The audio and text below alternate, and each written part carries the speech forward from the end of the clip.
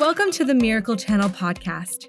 Every week, you'll hear powerful messages from world-renowned pastors that air on Miracle Channel, Canada's 24/7 Christian TV station.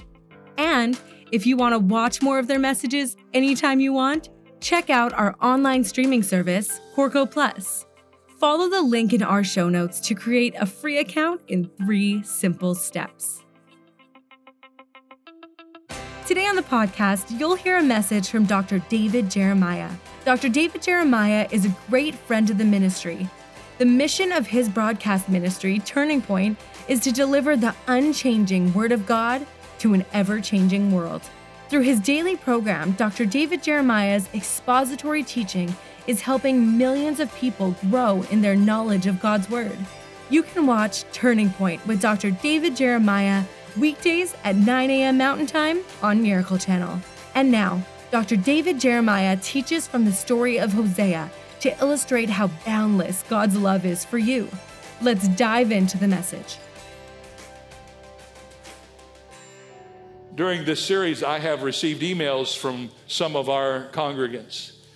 People who have written to me of their struggles to believe in their heart of hearts that God really does love them. You'd be surprised at some of these people.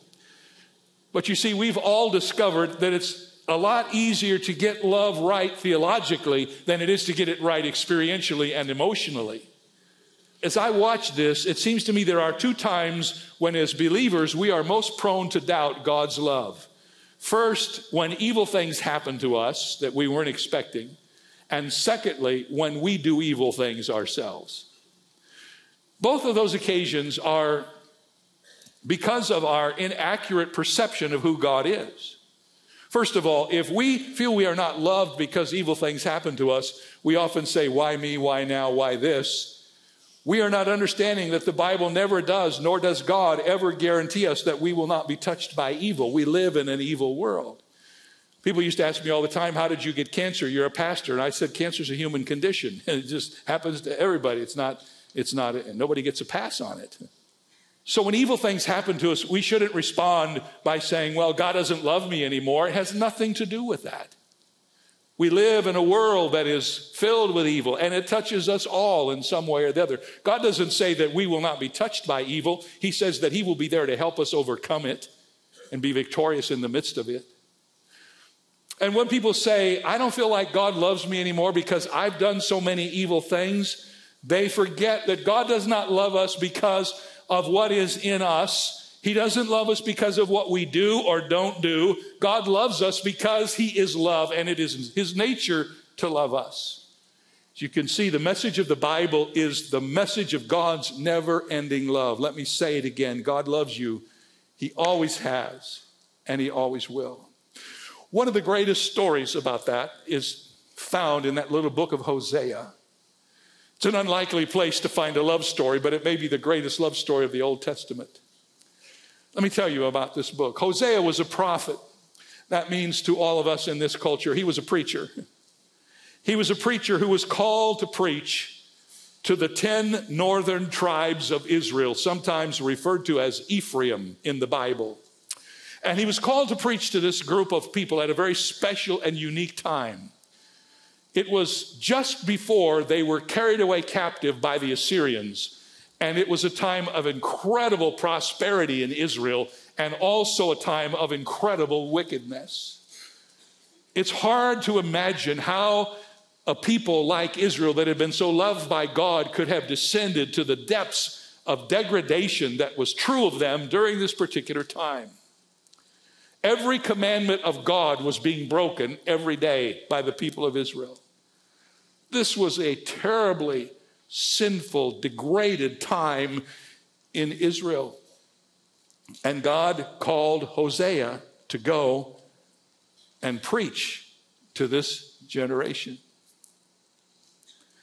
In his prophecy against them, he says that the nation of Israel has become like an adulterous wife. The spirit of harlotry has caused them to stray, and they have played the harlot against their God. The Bible says that Israel had become like an unfaithful wife, like an adulterous woman And God had loved them faithfully and made a covenant with them, and they had walked away from that covenant and violated it by their evil behavior. Now, we know what that's like in our world today, and we must talk about this because in this passage, in this story, there's an interplay between God's love for Israel and a man's love for his wife. In marriage, is there anything more hurtful to a spouse than disloyalty? When couples marry, they stand before God and before witnesses, and they vow to be faithful and loyal to one another. And when someone says, I do, and then they violate that promise, the result for the violated partner is one of the deepest hurts that a human being can feel. And I know that from talking to so many people who have been hurt this way. You see, men and women, loyalty is the cornerstone of all relationships. And God made a covenant with Israel. That's what this book is about. His covenant was like a marriage. God married Israel. And on 3 different occasions, they exchanged vows at Mount Sinai when they went into the promised land, and later when they were settling the promised land, they said to each other, I do. Read those comments in the Bible, it's really amazing because Moses reads all the law, and the people said, all that you have said, we will do. But now, all of that has fallen apart. 600 years have gone by since Israel was married to God. And over the years, the disloyalty continued to grow until finally, during Hosea's preaching, it hit the tipping point. And here in the book of Hosea, God commissions his prophet to show Israel that she had been consistently disloyal to him, even though he had been faithful to them. But here's the point that you must not miss. God primarily wanted Hosea to say to Israel, no matter what you've done, no matter how far you've fallen from grace, no matter what you've done to be disloyal to me, I want you to know something very important. I will never quit loving you. So God decided to bring this message to Israel in a very unique and strange way. What I'm about to tell you is almost like, oh, I can't believe this is in the Bible. Because in the very first chapter of Hosea, in the 2nd verse, we read these words. Look at your Bible. When the Lord began to speak by Hosea, the Lord said to Hosea, go take yourself a wife of harlotry and children of harlotry, for the land has committed great harlotry by departing from the Lord.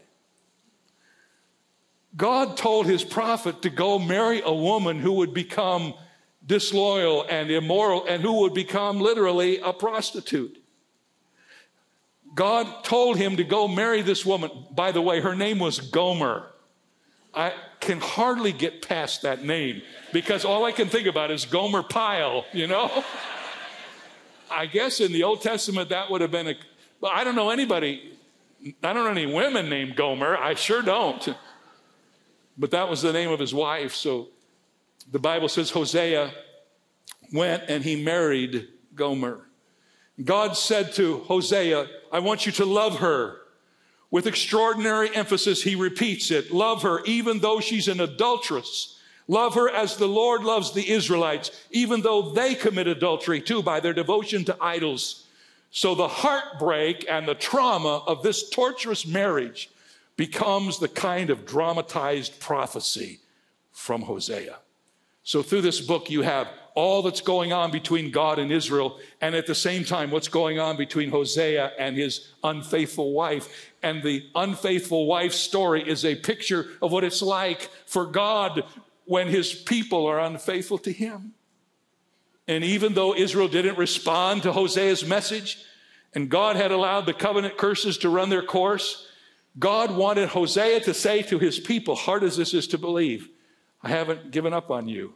I'm not finished with you. In fact, he said there's going to be a day in the future after you experience some of the things that come as the result of your sin. There's going to be a day in the future when we'll get back together. Listen to these words from Hosea 2. And it shall be in that day, says the Lord, that you will call me my husband. In that day I will betroth you to me forever. I will betroth you to me in righteousness and justice, in loving kindness and mercy. I will betroth you to me in faithfulness, and you shall know the Lord. Now look up here for a moment, folks. What kind of love endures the unfaithfulness of a covenant partner and yet remains loyal forever? It's God love. That's what it is. It's the kind of loyal love that God extended to Israel in spite of her disloyalty. The story of that love is told by Hosea in the 11th chapter of his prophecy. So turn over there. This is, in my estimation, one of the great chapters of the Old Testament, Hosea chapter 11. And if you have your Bible, I'd really like for you to see this in the scripture. I want you to see how this all is laid out in this chapter. The story of love that is told by Hosea is an interesting story that comes in several sections. The first part of Hosea 11 tells us about the commitment of God's love for his people. Just look down at the text. It says, first of all, that he loved Israel like a father loves a son. Notice verse 1. When Israel was a child, when the nation of Israel was a child, I loved him. And out of Egypt I called my son, and I taught Ephraim to walk, taking them by their arms. Now, what this is a reference to is when Israel was in slavery in Egypt. Remember, they were slaves to the Egyptians for over 400 years, and then the Exodus came. God raised up Moses, and Moses came and said, let my people go. And God, after a period of time, led the children of Israel out of Egypt. And the Bible says it was like they were a little child, and like he was leading them like a little son away from the danger of the Egyptians. That he watched over them like a father watches over a son. It actually says that he taught them to walk as a nation, and he carried them in his arms like a father would carry a child. If you go back and study that period in history, you'll see that's exactly what happened. God loved Israel like a father loved a son. And secondly, he loved them as a husband loves his wife. Notice verse 4, I drew them with gentle cords and with bands of love. Hosea knew what this was all about, because that's exactly what he had done for Gomer. When she would fail and be disloyal and adulterous, he would still go get her and coax her back and bring her back into the arms of his love. And thirdly, he loved as a father and as a husband. And then it says he loved as a shepherd. Verse 4 says, I was to them as those who take the yoke from their neck. I stooped down and I fed them. And I believe this is in reference to what God did for the people of Israel when they were in the wilderness. Remember? Do you know why they were in the wilderness? Because if they'd gone straight out of Egypt, they'd have been right in the military zone of all of the toughest people in Canaan, and they wouldn't have lasted because they were not prepared militarily. So God took them around these nations, but it involved them being in the wilderness for many years. And how many of you know no food grows in the wilderness? So God had this convenient little thing he worked out for them. Every day they'd walk out, and outside of their tent would be the food for the day. Manna and quail. And I've often laughed because the word manna means, what is it? So every morning they'd walk outside of their tent, and God would drop down the food from heaven, and they would walk out and say, oh, what is it? Have you ever said that to your wife when she puts it on the table? I wouldn't suggest it. The Bible says that God so loved his people, Israel, that he brought them out like a father with a child. He embraced them as a husband with his wife. And then like a shepherd, he just led them through and cared for all of their needs. These are endearing words. And these words are basically a soliloquy from God. Do you know what I mean by that? This is God speaking to no one in person, but to all of us together. This is the 11th chapter is God's soliloquy on his love for Israel and for us. He's laying the foundation. He's saying, I want you to know, first of all, how much I loved Israel. The commitment of God's love. Now notice the contempt for God's love. It says in verse 2, and they called them and they went from them and they sacrificed to Baals and they burned incense to carved images. Verse 3, and they did not even know that I was the one who had healed them. They didn't even know what I had done for them.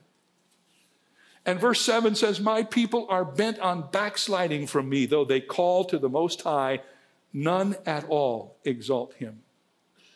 God said, my people that I have loved as a father, as a husband, as a shepherd, my people are bent on backsliding from me, and they don't even have any clue what it is that I have done for them.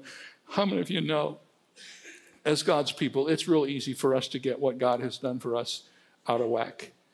We are so blessed. Sometimes we complain, and I feel like when we do that, we really shouldn't, because our worst day is better than the best day most people have around the world.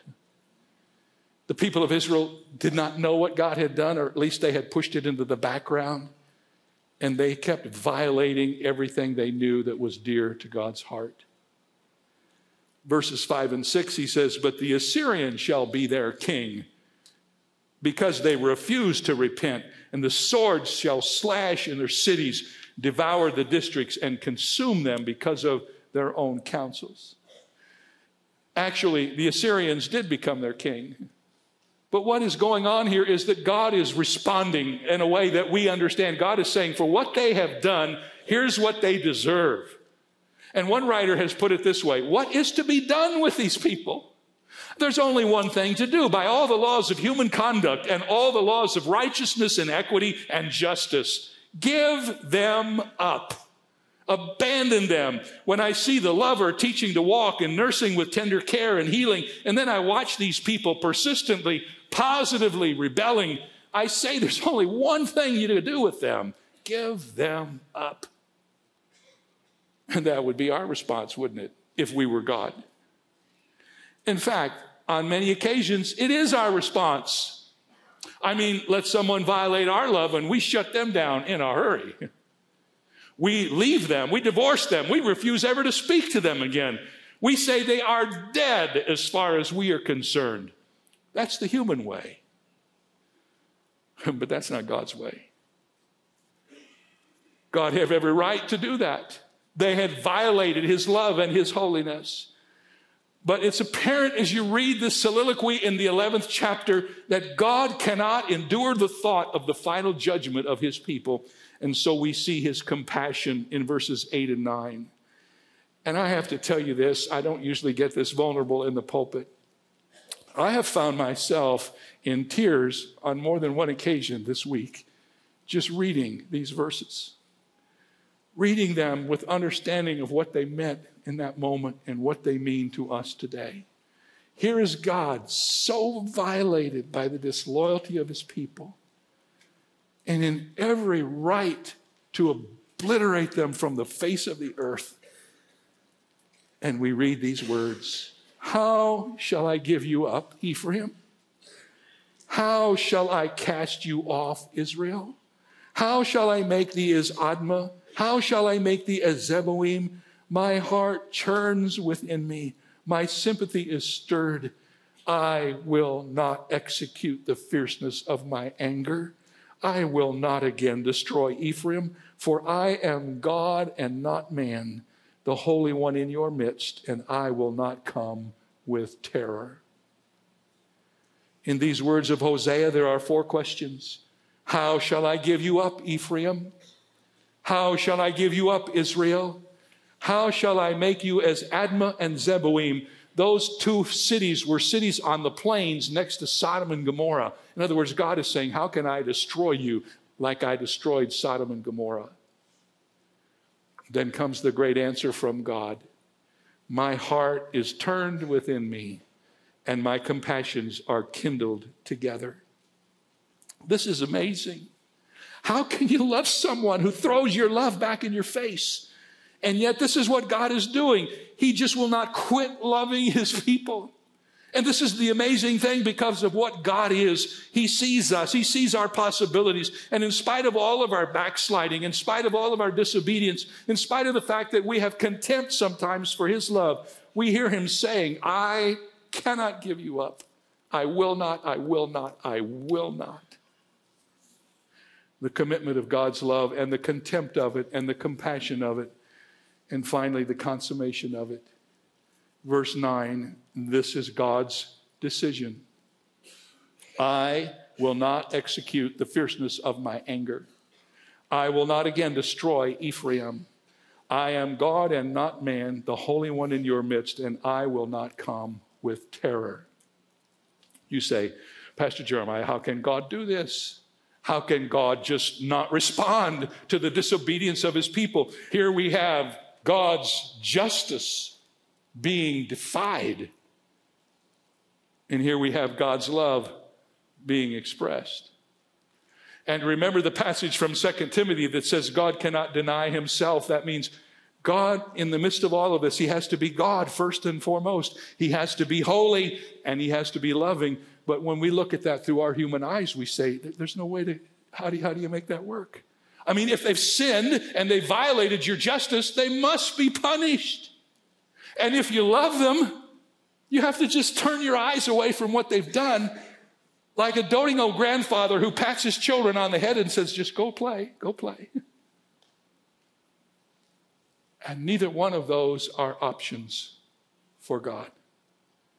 In order for him to be just, all of the sin of the world had to be atoned for.